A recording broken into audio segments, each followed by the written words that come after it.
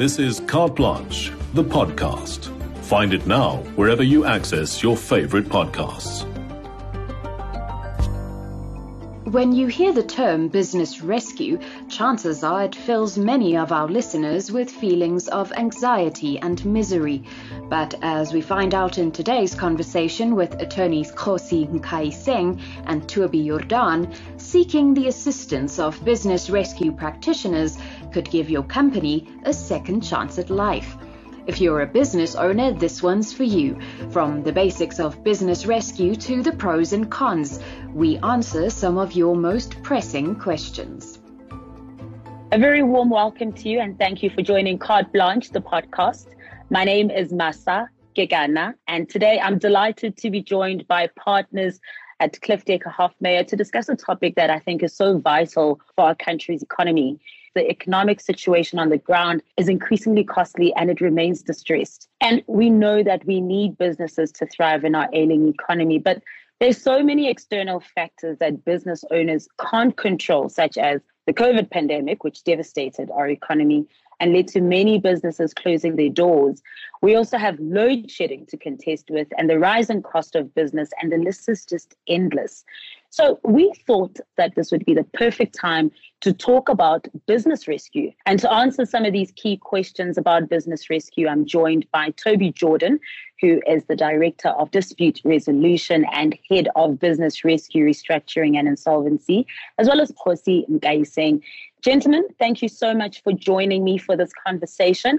How are you doing? Hi, Masa. We well, thank you. Thank you, Masa. Fantastic to be chatting to you. I know this topic seems like a bit of doom and gloom, but it is so important. I think there are so many misconceptions out there when we talk about business rescue. And this conversation, I want us to dispel some of those and just get back to basics here.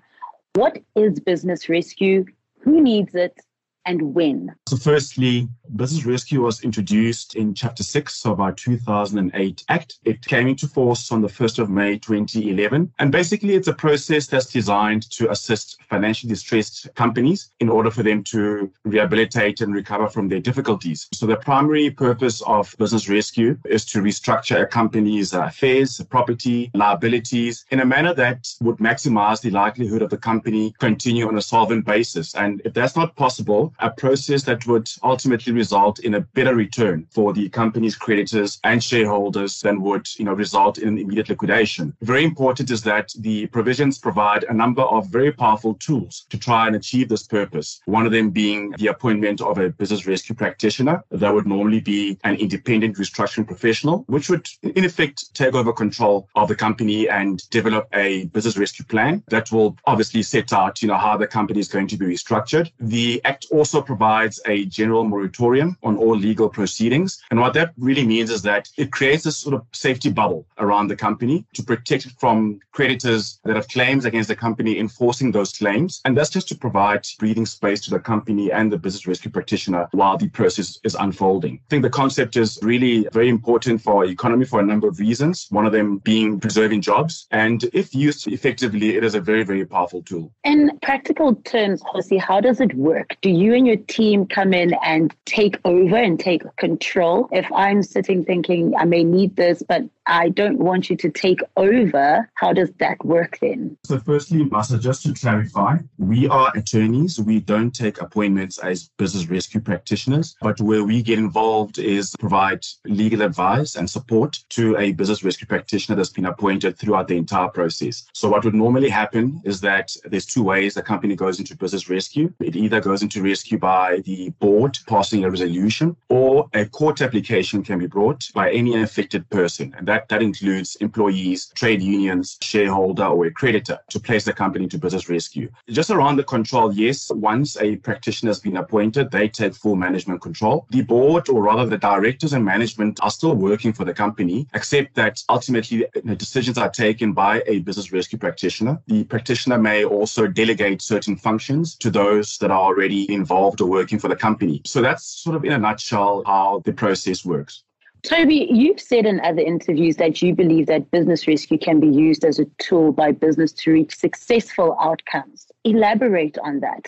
maybe we must start off with the point to say that business rescue is not for everyone. Maybe a simplified way of saying that is that companies that can be rescued must be companies that still have a pulse. And to quote one of the business rescue judgments, where one of our judges said that business rescue is not designed for the terminally ill, nor for the critically ill. It's designed for ailing companies, which given time will be rescued and become solvent. So absolutely, business rescue is often overlooked, but it is a tool that we have in place, or a vehicle that we can explore opportunities through to save the most crucial businesses and industries. But you asked the question about success, and I think it's very difficult to determine a success rate, because some companies may have been successfully rescued and others have faced challenges and they couldn't deliver on the desired outcomes. But a successful outcome is largely dependent on various factors, including the nature of the business, the severity of the financial distress, the availability of funding, and then most important, timeous intervention. Timeous intervention, I think, is so important because, as you mentioned, that it needs to be companies that still have a pulse.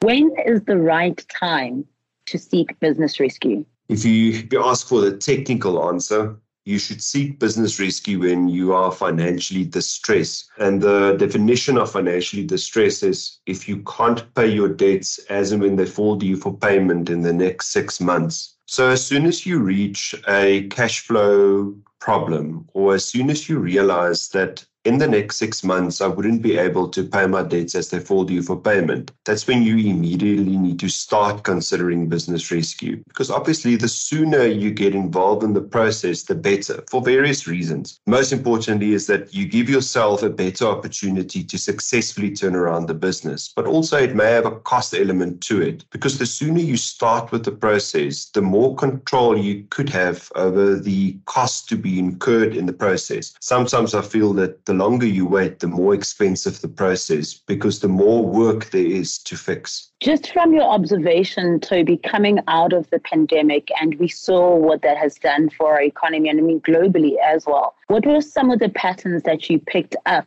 from companies that were seeking business rescue? Were they coming when they still had a pulse? As unfortunately, that's hardly ever the case. Personally, myself, what I tried to do is to educate and to impress on the boards of directors that the quicker the better. So I think that the effect of COVID is sometimes that the board of directors of financially distressed entities feel that it's not because of a mismanagement, or it's not because of their own management style or faults that they find themselves in a financial distress position. They often blame COVID for the reason for their financial distress. And of course, there's merit and it's a fair comment. But some of those entities have already been distressed prior to COVID, and COVID only made it worse. Jose, the elephant in the room, the bad reputation around a business rescue.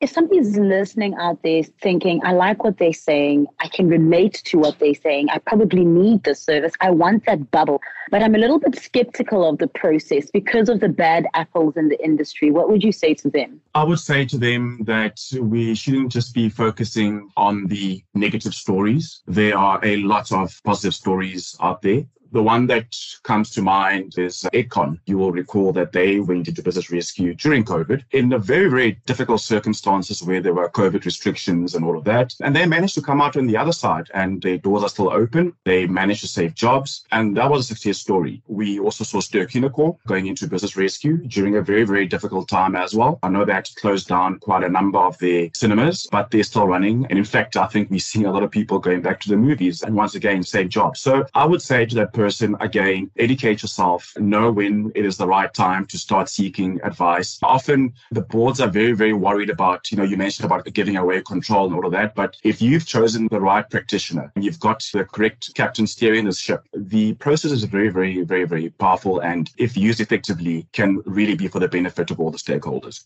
I completely agree about these positive stories. And I think that example of that 6-month period was a very good hack.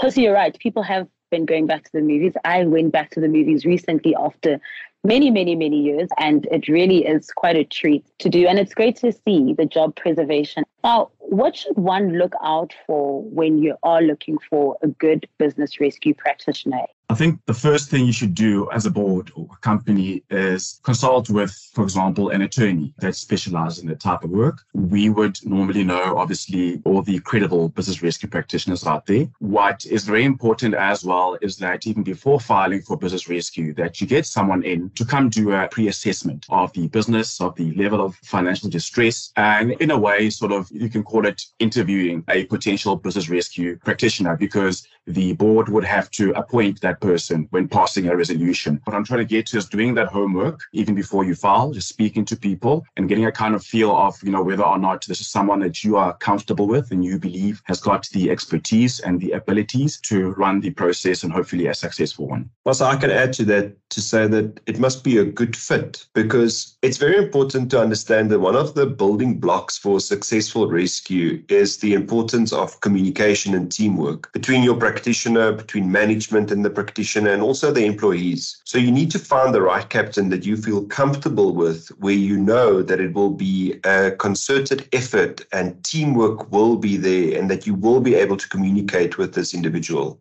Looking at business post-COVID, what is your assessment so far? The CRPC releases business rescue stats quite frequently. And what that shows is that the number of active business rescues has been increasing since 2020, which was the COVID year. For example, in 2020, there was 176 active business rescues. That was the COVID year. In 2021, we saw 211. And 2022, we saw 242. So that sort of gives you a trend as to where we're going. And I think that there's obviously other factors as well, which play a vital role here, such as the elephant in the room, load shedding, the weaker currency. I think to a certain extent, we saw the riots about 2 years ago and the Russia-Ukraine war. So I think we are going to be seeing a lot more companies going into business rescue. Those numbers that you've just mentioned now, Khosi, and they're increasing, and the last one at 242. What is the silver lining for business? I think we're going to be seeing many more investors, private equity firms, sort of seeing opportunity in investing in distressed companies or assets. And I think through that, we will see companies being rescued, being restructured, sort of starting off on a clean slate. So I think that's sort of where we're going now. Before I let you both go, it would be amiss of me not to mention or ask the cost involved. I mean, if we're a business already in distress financially, and we know lawyers do not come cheap, is this something that is viable still for somebody who, or a company or a business that is already in financial distress? Indeed, it is. And as I mentioned earlier, it depends on the level of the distress and when you approach attorneys or advisors for help to assist. If you approach it at a much earlier stage, it could definitely have an effect on the cost. I think cost must be managed. I think that it's important for attorneys to understand the role that they play in the distress, and to say that it's important that we be realistic about what the cost expectations would be on a rescue, and also to determine whether some of the other alternatives could assist, or through exploring or implementing some of the other alternatives, you could end up in the same outcome. And those alternatives obviously include, if it's possible, to sell some of your non-core assets or your underperforming assets in order to generate a new cash flow or to generate some new capital to invest in the other core portfolios of your business. So I think cost is a very important element when determining the outcome or when strategizing and creating your turnaround plan. Anything you'd like to add, gentlemen, before I let you go? I actually think that it's nice to be involved in these discussions, because it gives us the opportunity to start just talking more about the positive sides. I think business rescue has received a bad rap in the past, and it's good to know that negative stigma is slowly starting to wane, as people have come to realize that the process is not merely a prequel to a liquidation. Again, we keep on going back to this word education, and just really knowing what you're getting yourself into. And I think with people just really starting to understand how the process works, I think it can only get better. I'm always an advocate for this process, because it is a very, very powerful tool if used correctly. And we certainly do need all the tools that we can to help this economy grow and thrive. Thank you to you both, Toby, Jordan, and Khosi Nkaiseng, for joining us on Carte Blanche, the podcast. That was very, very informative and helpful, and I hope it helped you too. That's another episode of Carte Blanche, the podcast, done and dusted. Remember to follow and subscribe to our show on Spotify and all other major podcasting platforms. Have something to say? Join the conversation using #CarteBlanche on Twitter, Facebook, Instagram, and TikTok.